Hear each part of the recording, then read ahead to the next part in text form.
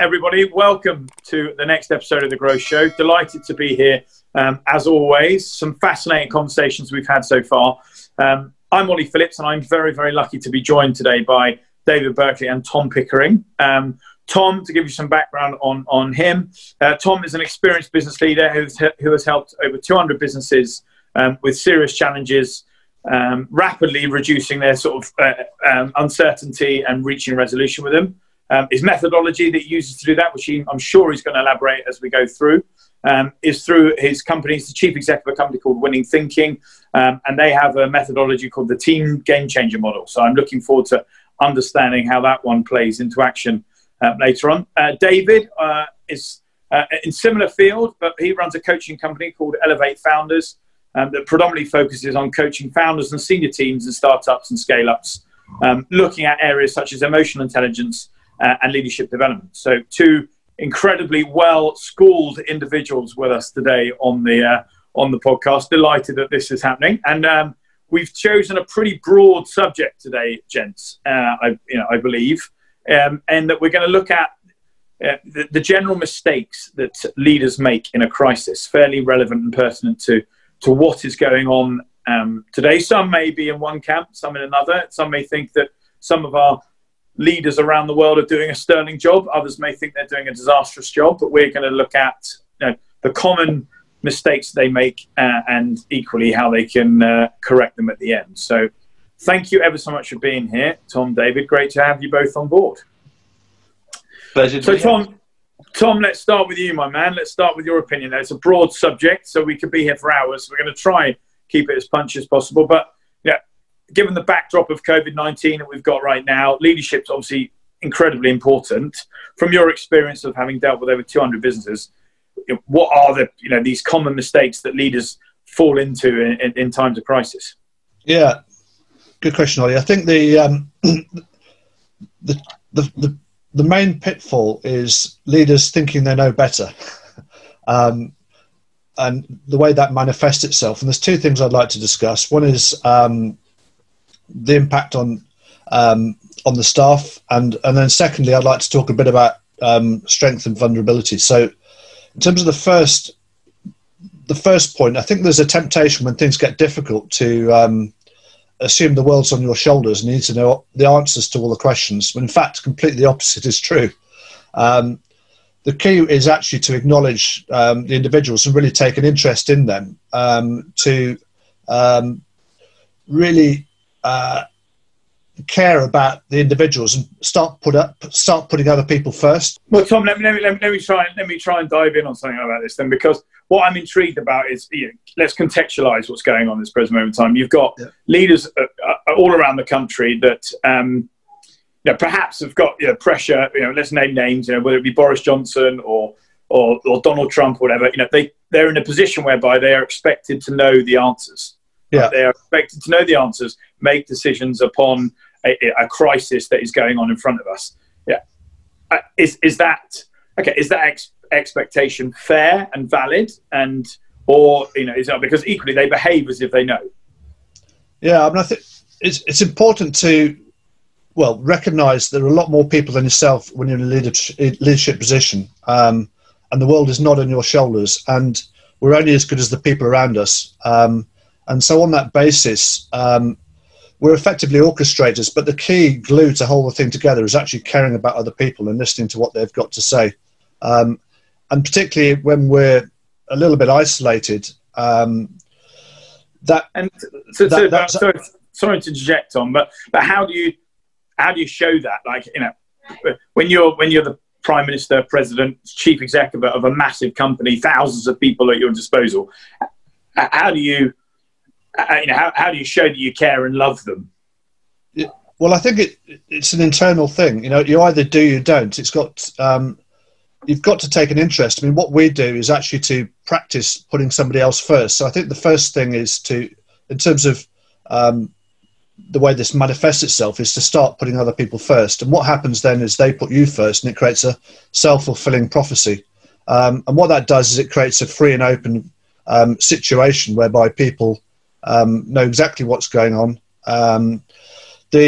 In terms of the good and the bad as well, the best way to get good performance and good behaviour is not by setting values and standards. It's actually to let people do their own thing, oddly enough, and actually take an interest in them. Because when you give people opportunities and let them do their job, they tend to behave themselves and deliver great results.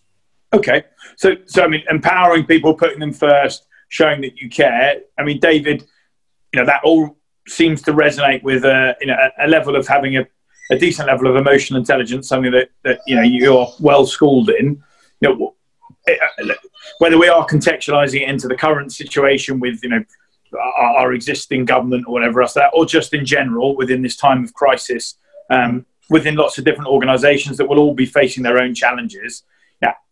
How does that really come to the fore? Is that something that you can just suddenly pull out your left pocket, top pocket of I'm going to be this incredibly emotionally intelligent leader that engages and cares about everyone?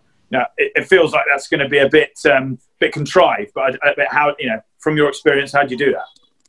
Yeah, it's a really tricky thing, because for a lot of the time under pressure, people perform in behavioural patterns. We fall back to what we know.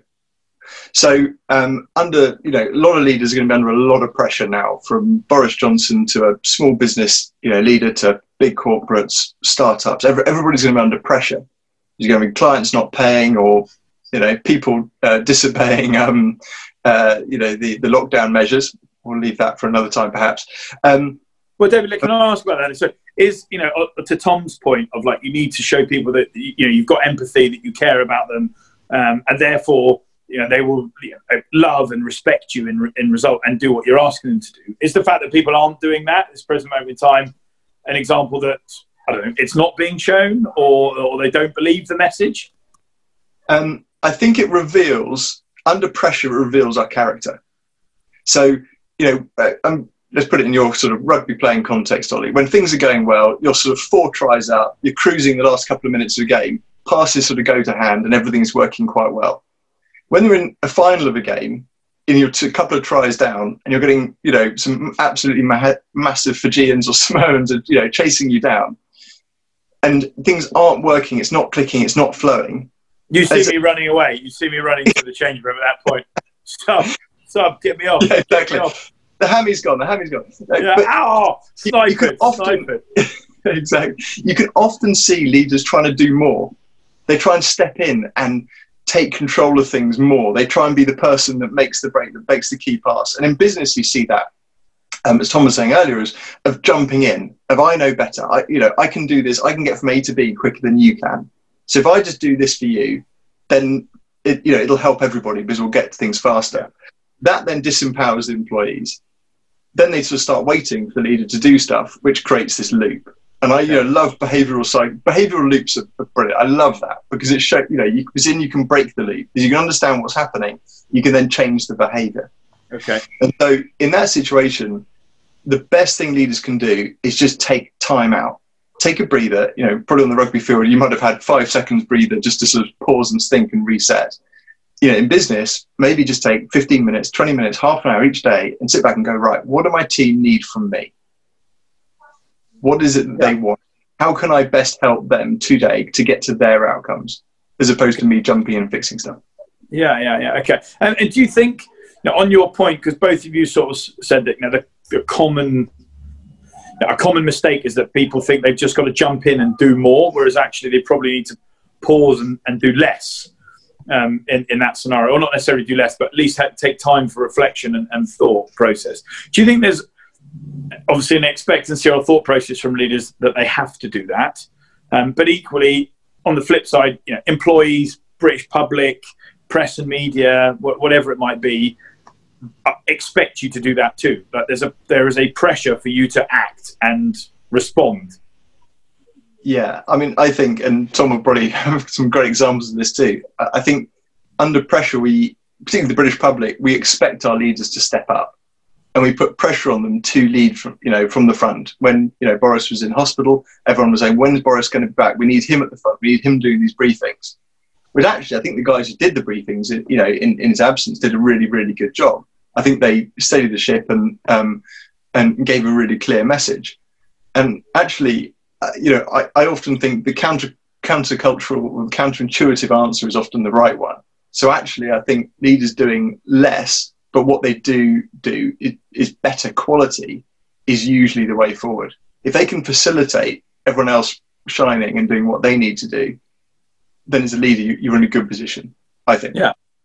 And Tom, just on that, I mean, obviously you've seen lots and lots of companies dealt with lots of different, I guess, personality traits over time from different industries, different sectors, and things like that. Is there a constant theme, current theme? We've mentioned the fact that there's this tendency to dive in.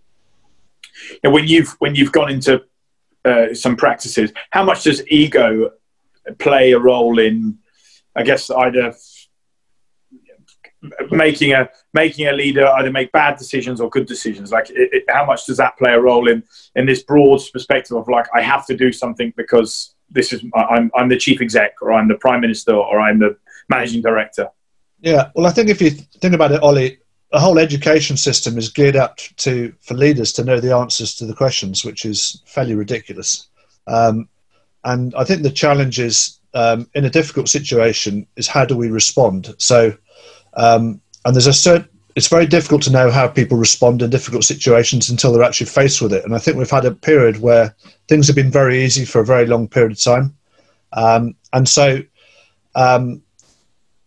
would you, Tom, would you argue that people are not, I guess, well practiced or well versed at the moment to deal with crisis? Totally. Well, they don't even recognise it. Yeah. So, I mean, the first response that Boris Johnson made was, rather than really getting into the facts on the crisis, he made a statement that it was just a generalisation, which normalises a situation, which creates stasis. And that statement was the big bounce back. Okay.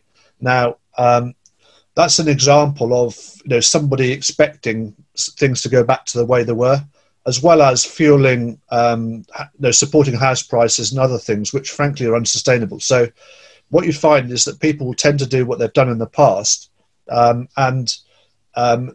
regardless of whether or not they're right or wrong. And when people become stressed, they will repeat more and more things they've done in the past, and they'll stop thinking. And the challenge with this is to actually recognise junctures in communication when people should say stop. That needs challenging, and those are generalisations. So if anybody makes a statement like the big bounce back, or when we come through this, alarm bells should ring. In fact, David made a statement the other day around as well when we were talking, which actually creates stasis. And these statements are really critical. So and we're not aware of this. So when we're reading this situation, Ollie, this is my concern, that leaders are unaware. Also, this is very unfamiliar territory. When things get seriously difficult, it's very difficult to know how people behave. So we have, how do we handle that in a crisis? We have a structure that we put in place, which I effectively orchestrate with my team, because some people can't cope with this.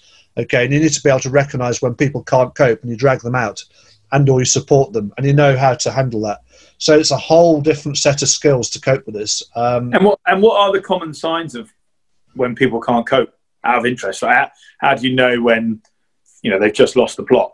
I mean, apart from the obvious that they're running around and crying or something like that, but let's get to that level. Well, it's generalisation. So what we do, Ollie, for example, when David posed this question, there was various different. We either ignore it completely, which is delete something. So you can label something. You can say, well, Ollie's toxic, I'm not going to speak to him if he says something I don't like. So first of all, the communication comes up through the ranks. That gets pushed to one side, and you just disregard it completely. That's called deletion. You can distort something, which is you can create a generalization. You can say, well, everybody's got a pension scheme, or everybody's got a mortgage extension, therefore that's okay. So that's a distortion. And if you look at all of the actions that have been taking place through this process, you can also identify that they're the same actions despite the circumstances have changed. So the whole situation around propping up the economy, propping up house prices, they're all what's happened before. There's very little and that's a sign of no thinking going on, Ollie. So this is a catch-22 trap. And of course, if you don't address the right issue, you end up creating rework. So some of the rework currently is It's quite subtle actually, but it's things like fudging the insolvency legislation. So there's a whole raft of technicalities that are taking place there around creating a window of letting directors off for trading to the detriment of creditors. That's one thing. The extending the furlough scheme, the logic around that in terms of the words really matter. So in my view, that should be a window, a grant, to a restructuring grant rather than a loan, because this is a one-off hit, and that would then encourage people to say, right, I need to use this time, but by creating a loan, you're creating effectively creating an addiction to government funding. And at the moment, Ollie, the level of this crisis is quite extraordinary, because effectively capitalism has fallen to pieces, utterly unique, and everybody's gone back to the state. They're going back to the nanny state, regardless if you're left wing, right wing, whichever wing you are. There are very few people that can cope, and when people can't cope, this is the worst situation for human beings. But uncertainty is the one thing we can't cope with, and there's lots of there's some underlying drivers. So you go on an MBA program, it's all about more. This is the reason why we've been trashing the planet on quite a grand scale. And so the basic mantras underlying this are really quite critical. And people are quite unaware of this, Ollie, incredibly enough. So in an easy time, and also a lot of leaders who have been successful can get seriously derailed, because there's an effect called hubris, which, because successful leaders don't actually necessarily see these patterns, because they've been sailing with a tailwind for an awful long time. So David, there's a lot of stuff for us to sort of potentially pick up from there.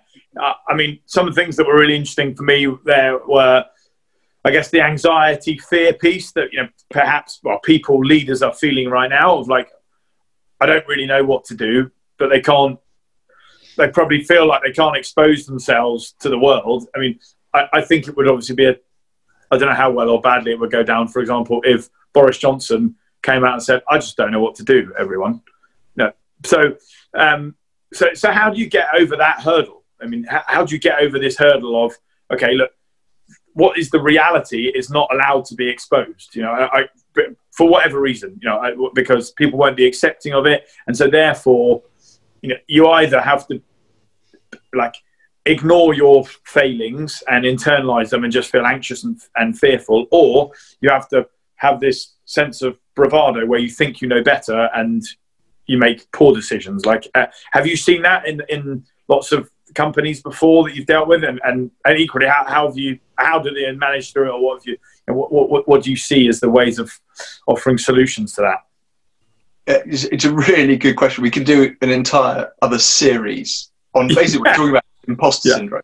That kind of, as Tom's talked about it, of I should know the answer. Everyone's looking at me like I should know the answer, so I'm going to say something as though it's the answer, and hope that nobody who knows more about it than I do pulls me up on it. That is, it's toxic in any kind of leadership thing. And it slightly goes back to Tom's point of the kind of the strength and vulnerability, because we often look at leaders who are strong, who sort of take decisive action and going, right, we're all going this way, come on, and that's it, and sort of people blindly follow. People blindly following, often end up going blindly following off a cliff, because we're completely disjointed from what's actually going on. And actually, in our sort of education systems and how we operate usually in business in the West, is vulnerability is seen as a weakness. So if I say I don't know what to do, if you turn around to the guys in the team in a sevens final, guys, I've got no idea what to do against these guys. Thankfully, David, most of them knew that anyway. They just just accepted it as it was. So yeah, I doubt that, but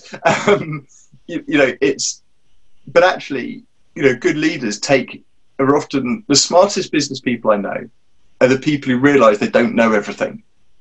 And they're often the people who talk very little and ask a lot of questions, because they might go around the room and go, I might be an expert in my area, but there might be somebody who knows a 1% thing that I don't know about this area. So I'm going to listen and see if I can learn something from them, as opposed to assuming that I know more. Often the weak leaders are the ones who talk more. And the more you listen to them talking, the more you realise they don't know what they're talking about. Okay. And so part of it, and again, Tom touched on it earlier, is just actually taking time to listen to people. And I think a lot of speaking to the point about stress in a business, a lot of the business owners I know, I mean, what is it? 49% of business owners will have some sort of mental health problem, or CEOs. I mean, it's a crazy statistic. I mean, if you were, to go into something and you said you've got a 50% chance of getting a serious mental illness from doing this, you sure you want to do it? Most people might think about it before they jumped into that position. But a lot of it, I think, comes down to they've got a very small group of people they can really be open and vulnerable to. And a lot of the clients that I have, probably the biggest thing they appreciate is that I'm a disconnected sounding board for them. I'm someone they can actually just unload problems to and just bounce these things off. Now, you then want to build that into your culture of your team and how you do that across.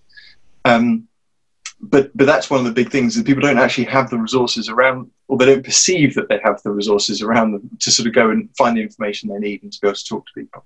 And is that so where does the responsibility lie for that then, ultimately? Is that their failing as a leader to, I guess, create that environment of sharing and being able to be vulnerable, or is that a failing of the system in general? That's a fairly broad question, but I'm just wondering how you overcome that piece. Yeah, I mean, I'd say it's both. I mean, I think there's more we can do to educate kids to be more vulnerable, as I think we're doing, and it's okay not to be okay, and that's fantastic for people to actually talk about some of the stresses they're under on that kind of mental health side. I think on an individual level, a lot of you just need to be really aware of your strengths and weaknesses and your blind spots. And sometimes a real strength can also be a real blind spot. Okay. And so I think that's where it's really important to have people around that you can really trust, who will pull you up and say, "What are you doing? This isn't the right thing." And also to have the culture in the business to be able to do that. That's a sign of a really good culture, when people can healthily challenge an idea and a concept to get to a better outcome. Okay. Really good. So picking up on your strengths and weaknesses piece, and Tom, coming back to you on your last comment about hubris. Now, how do you make sure, I guess, that you keep in check with your strengths and weaknesses when, as you say, all the tailwinds have been behind you, you've been flying, everything you touch turns to gold, maybe you become a bit egotistical, a bit arrogant, maybe a bit nonchalant. Like, how do you sense check that? And what characteristics, personality traits, or whatever, do you see as the best leaders in the world that they have in order to do that sense checking, to make sure they stay on track and stay honest and true to their strengths and weaknesses and to their values? Well, I think that the starting point with this, Ollie, which is what COVID-19's highlighted, is how little we actually know. Okay, so fundamentally, we know when the wind's behind you, everything's fine. I've had the privilege of being in 200 organisations, directly or indirectly, that have hit something they can't cope with. And the natural response as a leader is to go in and tell people what to do, which frankly is what most turnaround people do. But it's a big mistake. What you need to do is decide what good looks like and set a framework up. And then you subdivide things into chunks, and then you give things to people to do. But you need to make sure that in that process that they can actually do that. And they tend to, first of all, they tend to be the least likely people. And the second thing is then you set up a review to develop the team. So unlike David, I actually, I'm very much hands-on. I'm operationally accountable. So I'm all about getting businesses back onto track. But people will often come to me when I'm running these reviews and just say, "Look, Tom, tell me what to do." And I'll say, "No." And there's various different ways of engaging, because if I tell people what to do, the button just switches off. And they go back to not thinking. And and if you're not thinking, Ollie, when you're going from A to B, your capability isn't developed. You just get tired, and you just come back to Tom and say, "What do you think now, Tom?" Myself, and for a start, it bores me stupid. And actually, sometimes another way of handling this is also to act stupid. It sounds very counterintuitive, but I often act stupid because that really cranks up the the level of urgency with the team. I'm incredible at doing that, Tom. So I mean, maybe I should come work for you because I'm phenomenally stupid. I mean, yeah. But I think great. You know how David said, "Know your strengths and weaknesses." I know that I am incredibly stupid. So that's clearly a strength right now in our conversation, which is excellent. That's a good place to be, because I think that's actually pretty close to reality, to be honest, Ollie. Although I don't like this label of that we talked about before. I don't like labels particularly at all, but I think it's the best place to be in a boardroom. Rather like when you were concerned when you first joined PwC, you were concerned that you didn't know things. That's actually the best place to be, because that's closest to reality of anybody in that room. Because the fact is that knowing or expecting that you know better is a flawed position. The only way you can really take a view of what's going on is to open up the communication with the team, make sure you're approachable, and get absolutely pure, uncut information the best you can, and then you can start putting the jigsaw together, which requires more than one person. And if you interrupt that pattern, or if you stop people from thinking by telling them what to do, it's like flicking a switch, and you just switch people off. And in a situation when things get difficult, you must have people that are thinking, and they also must make decisions as well. So, and this whole thing sounds pretty straightforward, but it's utterly unique, Ollie, because in terms of, I will push back. People say, "What do you think, Tom?" I said, "Look, I'm not going to tell you. I know how to engage. I might clarify something. They might have misunderstood something, or they might need some technical advice." So I'm not awkward for the sake of it, but I let them think it through. And what I find as well is when I interject, actually, I don't know the detail. So they know their jobs much better. It sounds like a bit of a truism, but when I do, I notice I get it wrong. And so I think the acid test in terms of capability with all of that is the best leaders. One, they put the hand up and say they don't know, because that's a great sign. And all of the projects, the most successful projects we've ever done, that's the characteristic. The second thing is they're willing to hand stuff off to me. So they say, "Look, Tom, I don't know what to do. I just want you to sort this out." That's another very healthy sign. There's one third check, which checks values. I don't like putting people into boxes, but actually, are you in agreement in terms of the outcome? So some leaders, and I have been told, go and fire some people, which actually isn't a very constructive thing, necessarily. But, so sometimes you can be misaligned on the outcome, which tests your values. So they might say, well, it might just be a completely financial, shop out the customer service department, which you fundamentally disagree with. And I quite often walk away from situations like that if I really, and this is where, when things get difficult, Ollie, how do people behave? Because I quite often say, look, if I'm involved in a situation that's not going to work, I'll say, look, I get the point, but if you won't let me do the job, I'm not, I'm not going to do this. And a lot of people will fudge it. They'll take a high day rate to deliver mediocre outcomes. That's when push comes to shove. When things get tough, are you willing to sail it right into the wind? And that's very unfamiliar territory for a lot of people. But how do you? So one thing I just wanted to pick up on was you mentioned having an acceptance and a recognition that you don't know the answer, and being willing to maybe offer it to somebody else that does, or you think that does have the answer. How do you overcome that sort of insecurity? I don't know what the word is, of really having no checks and balances against that individual. If you don't know the answer and you're watching Tom go off and do his thing, and you don't actually know what good looks like because you've got no idea, how do you ultimately get comfortable and sure in the fact that they are doing the right job? Because there's absolute accountability. So you've added some meaning to that, which I have complete accountability. So I'll say to you, Ollie, look, Ollie, I want you to, I'll give you an example, to double the output of the factory. Right, this is real, okay, in 2 weeks, and you've got X amount of money, and if you get stuck with that task, you let me know. And that's your role as part of the member of the team. And I say to the finance person or the procurement person, you've got 25 grand to spend on materials, no more. I say to the finance person, you need to deal with the HMRC to come up with a time to pay arrangement and whatever. So these are the top line objectives. The how, so that's the what. It's that then the how is down to them, and that's where the opportunity is. And then you watch how the team interacts. There's absolute accountability, Ollie. So complete and utter. And I will review this on a daily basis to make sure that two things: make sure nothing's falling through gaps. So there are gaps in these things. So someone might say something new that's cropped out the woodwork, which I haven't picked up, which I'll then make sure that there's a home, and I'll make sure that it doesn't come back to me. There's a home for all of these things. So we're developing the team. We're also, there's a reporting format I use, which is progress, issues, actions, and items for decision. And what that does is progress is really important, because it says, look, it's not me doing all the work. So if you're doing some work for me, Ollie, I know what you're doing, which is positive, and everybody else knows what they're doing. What are the issues? This is what I'm struggling with. So these are opportunities for the rest of the team to support you, because you might be duplicating effort, in which case you can stop doing things.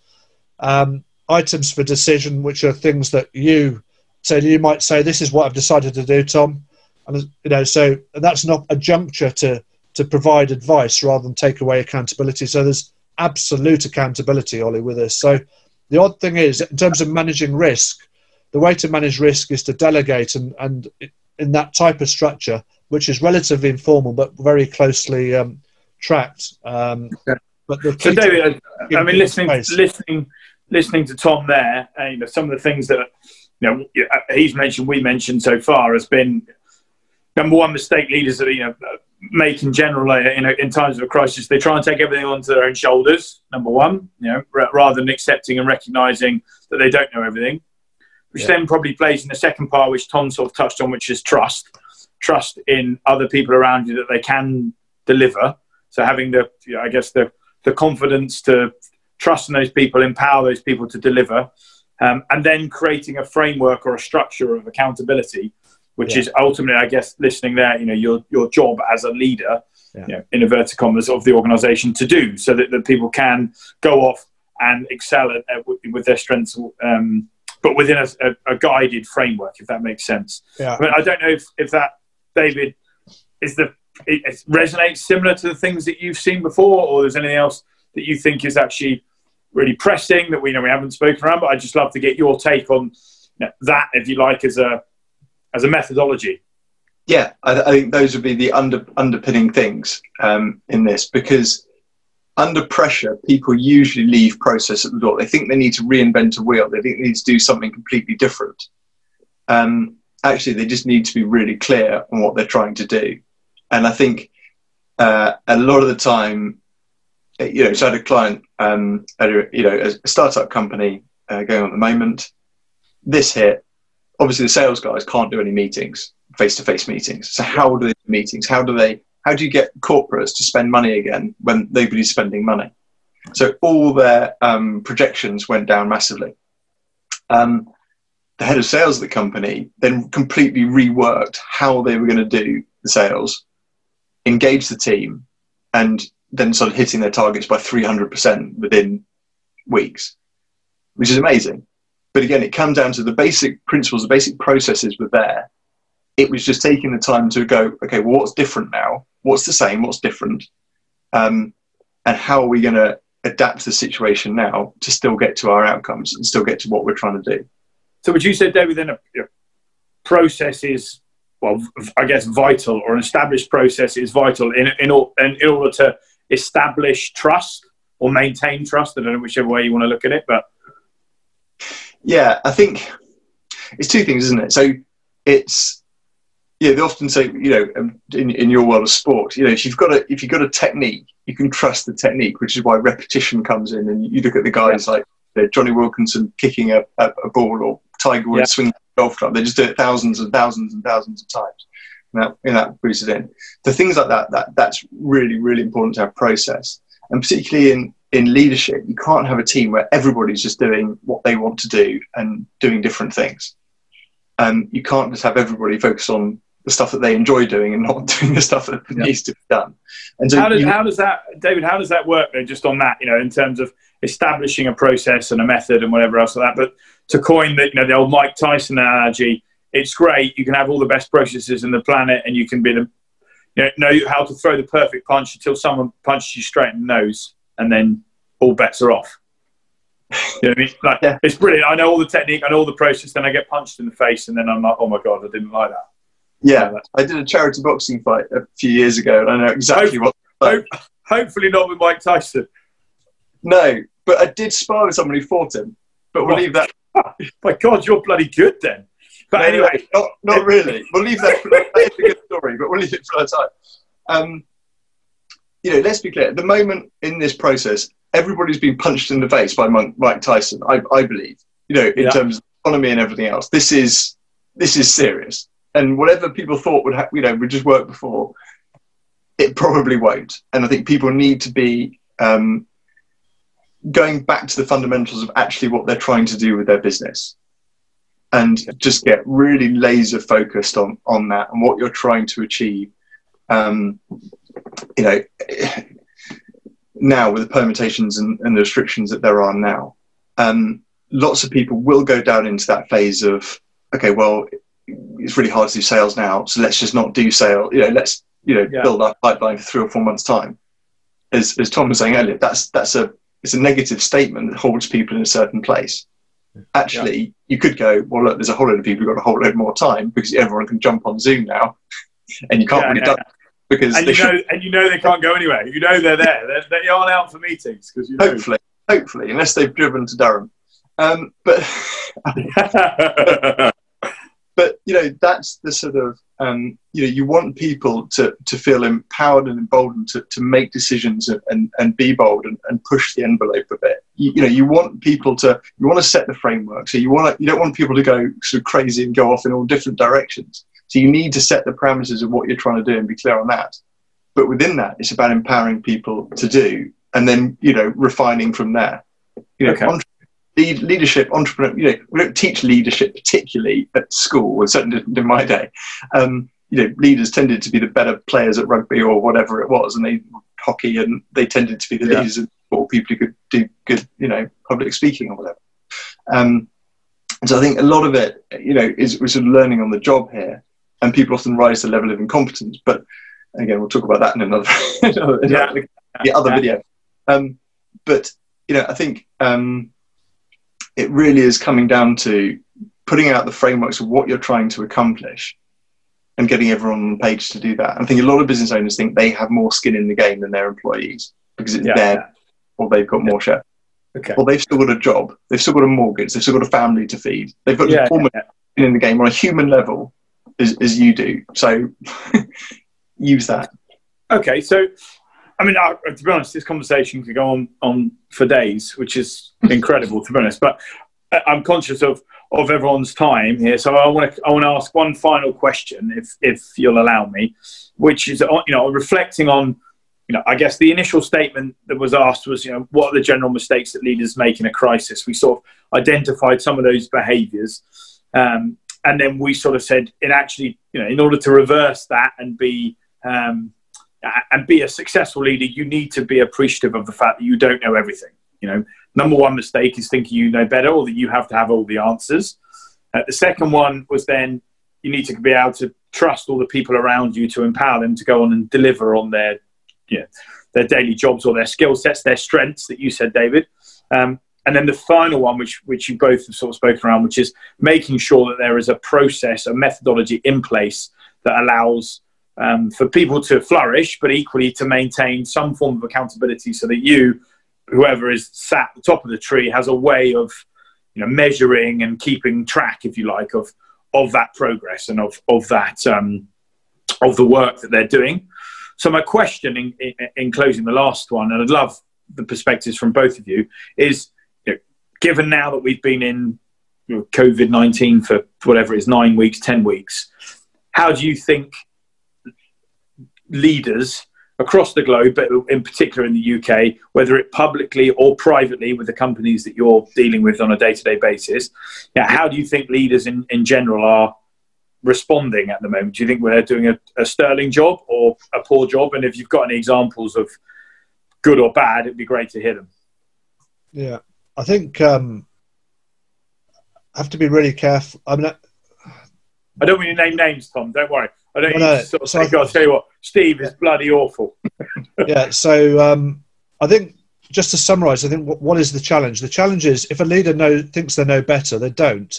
But when they think they know better, and if people are acting on that, then what that does is it takes the actions away from the challenge, and everybody gets very busy, and that creates a very difficult situation. And that's got to stop. So, in terms of these reviews, Ollie, it's not actually a typical business review. It's all around the psychology of this. How do you break the cycle of that?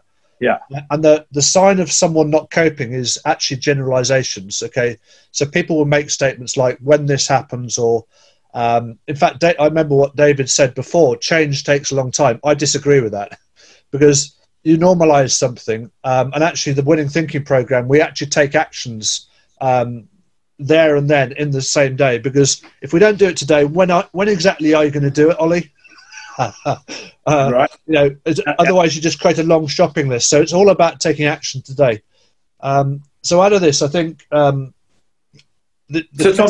sorry, Tom. Just a challenge on that one. Then, if it's about taking actions today, publicly, privately, people are making decisions and taking actions.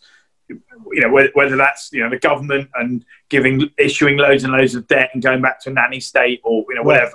Yeah. They're making decisions. Whether they're the right or the wrong ones. Well, this is what, in terms of the review process, what you need to pick out. So what you need to pick out is generalizations, because the generalizations will be the wrong decisions, Ollie. Okay. So the wrong decision, there was a whole raft of them, which so the wrong statement in the first place, this is, we'll get through this, has created a raft of actions around softening the insolvency legislation and loans for businesses, both of which are inappropriate, because there's a good chance actually this could take 25% out of the economy. It looks like it has. Okay. So therefore those two things are a fudge.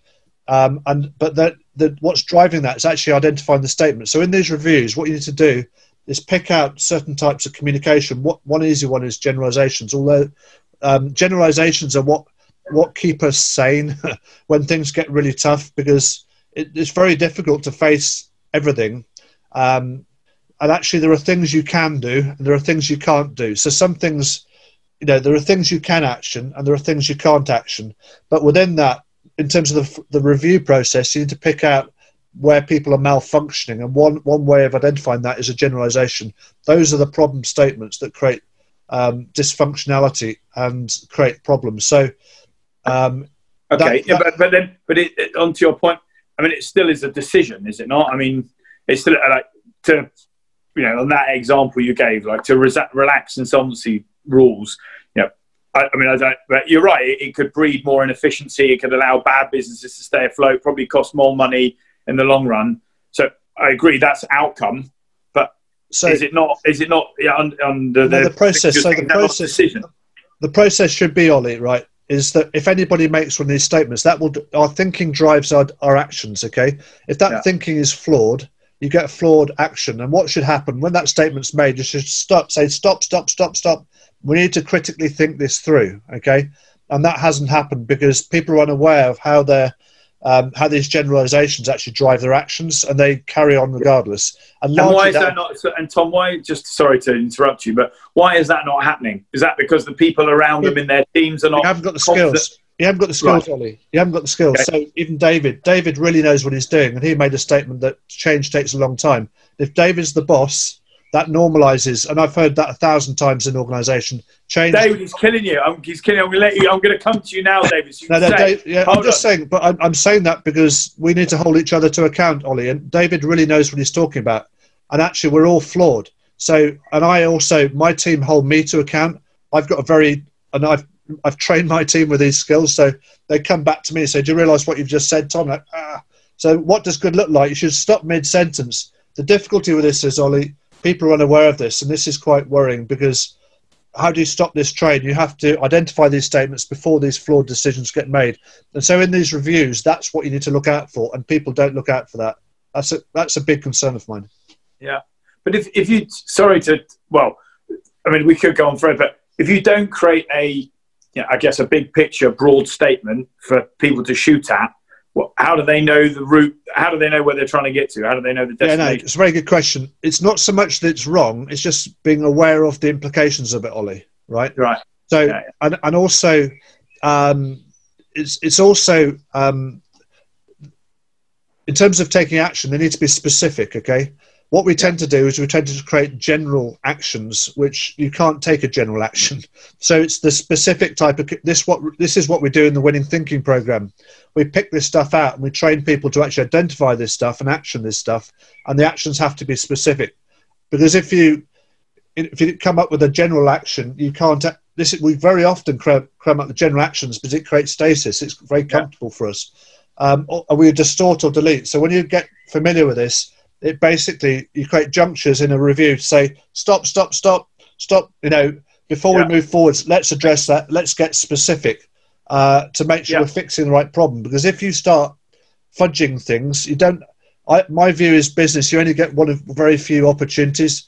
You don't have a chance to, you should avoid taking bad decisions. And if you understand the thinking, you identify that, say, look, stop, identify that, you become aware of that, and then you can avoid making bad decisions. You will make bad decisions, but it's about being aware of the statements. And there are some statements which are particularly bad, like a generalization like change takes a long time, because then I've heard, I can't think of how many HR directors I've heard say that, and it's just not true. It's absolute nonsense. Okay, right, well, a perfect segue. So, I mean, in answer to the original question of how are leaders doing in general, Tom, if I think to sort of summarize that is, they're not doing a particularly great job because they are focusing on the wrong things, generalizing to making general statements, and as a result of that, fudging it as they go along, rather than actually getting down to the nuts and bolts of the specifics as to actually how do we engender and foster change immediately by doing X, Y, and Z. Right? That seems to be the general. So, David, we will come to you as the final sort of enclosing statement of, okay, how are the leaders doing at this present moment in time, publicly, privately? And also some of your thoughts on what Tom said there as well. I mean, you've got an opportunity to come back here and sort of say, I agree or disagree with the generalised statements. No, I absolutely agree with the generalised statements. I think, like all these things, the devil's in the detail. So, Tom and I were having a wonderful chat about this a few days ago, and I made an off-the-cuff comment that absolutely rightly that Tom picked up on. But in that, it's unpacking those statements. So for a lot of the time, change, if we leave most people in their regular daily habits, they'll keep doing what they're doing. Homeostasis. Yeah. Things we love the normal, regular pattern of life. I like going up in the morning. I usually have the same breakfast. I let the dog out at a certain time. She gets her breakfast at the same time. That's how sort of life tends to go. And it takes something perhaps like this, or a serious thing, to change behaviour. Or often it takes some sort of interjection at some time. And at that point, change can happen very quickly if we've got the right tools around to do it. And are people then, I guess, an answer to the question, do you think that people are responding to that challenge or that opportunity, or are they still trying to maintain habit, status quo, or get back to normal that everyone talks about? Just to completely duck the question, I don't think there is one answer. But also, I've seen people who are, who are sort of almost rearranging the deck chairs on the Titanic. As in they're just doing what they're ordinarily doing with fewer staff because they furloughed them, but it's going to be okay because they're going to come back soon, and everything's just going to crack on eventually when we get through this. To use Tom's phrase of what Boris Johnson was saying, when we get through this, that's what people are doing. Then you've got others who are going, okay, right, let's completely re-engineer our business here. This is an opportunity to stop, pause, reflect, take stock, and then take action going forward. And they're going to accelerate out of this. Because, in anything in kind of sport or business or whatever, it's the most efficient businesses, the ones that survive. And I think a lot of people are now, it's that old adage of, two people walking through a jungle, they see a lion, one of them starts running. They go, "What? You can't outrun the lion." He goes, "I don't need to outrun the lion. I just need to outrun you." I think there's lots of business owners who are going, "Well, I just need to outrun my weakest competitors," as opposed to going, "What am I actually trying to do with my business, and how do I make this business as good as it's going to be and as efficient as it's going to be," and those kind of things. So that's, I've seen a plethora of responses to it, but I think that's what I encourage business owners to use. This is a fantastic time. All business owners say they want, the biggest thing they want is more time. Well, great, you've now got it. You can't go anywhere. You're saving your 2-hour commute every day or whatever. Is how are you going to use this time now to really grow in leadership, to inspire and develop and, get the best out of everybody around you, and come out of it with a really good business? Well, I think that's a perfect way to sort of summarize. I think we could, because it's going to segue nicely into what we can probably talk about on the next show. But I think listening to those final two comments, the answer to probably, or the message, sorry, to some of our leaders out there at the moment is, wake up, smell the roses a little bit, stop generalizing, get specific, and grab the bull by the horns, take the opportunity to do something different rather than trying to outrun your competitor. I quite like the lion analogy. So, look, we've had a fantastic conversation. We could probably go on for hours, as we said. We will, because we're going to bring many more of these discussions on the Growth Show to each other. But I just want to say a huge thanks to David and to Tom for being part of this today. I look forward to delving much deeper as we progress further on. But thank you ever so much. Stay safe and make sure you don't generalize. Get specific.